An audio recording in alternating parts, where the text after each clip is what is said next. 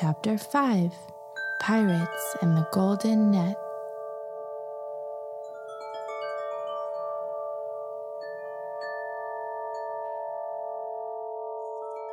She skipped onwards again, and this is how the dream of our charming antelope goes on. She already discovered the middle way and saw the unexpected mask floating in the dry air of the great desert. And then she returned and followed the right path and found those small, timid creatures. But now in her dream, she really wants to go on one more path, the left one. And so she skipped down the left path.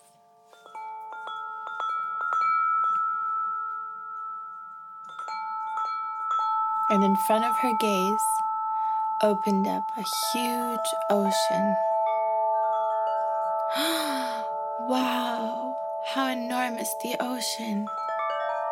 And what's that? What's that in the distance? That's a pirate ship, and it's getting nearer and nearer to shore.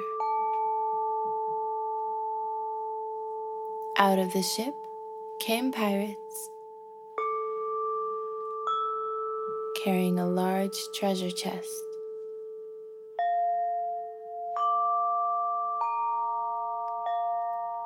They disposed of it on shore in front of the antelope, climbed back into their ship, and sailed away. The antelope opened the treasure chest, and inside was gold, yellow gold, and precious stones, red rubies and green jade, and expensive-looking jewelry sparkling brightly.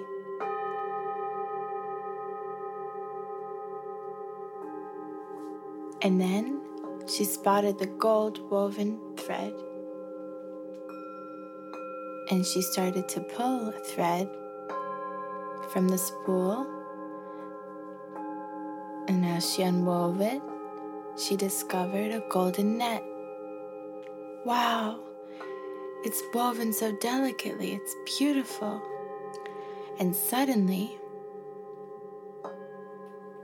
it seemed as if someone was running after her, running fast. She grabbed the golden net and ran with it faster and faster and faster through the sand, and she became so startled that she woke up. Oh dear, how lucky I am that it was just a dream, that I just fell asleep as I looked into the pink diamond that I found inside of the big green diamond. How glad I am that it was all but a silly dream. But how? How did this treasure chest appear beside me?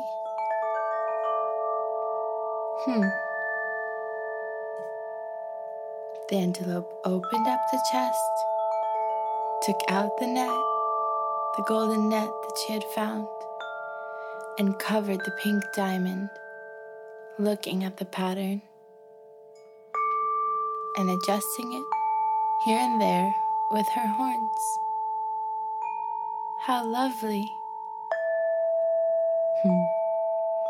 And every time the antelope adjusted the net with her horns, a pattern like this and like that, the magical diamond shone again differently. She started to become so interested, consumed in what all of this could possibly mean. Whom shall I ask? She thought. She kept on inspecting the threads of the net, the golden net, arranging them, and wondering what would become of this golden net laying over the top of the magical diamond. And all of a sudden,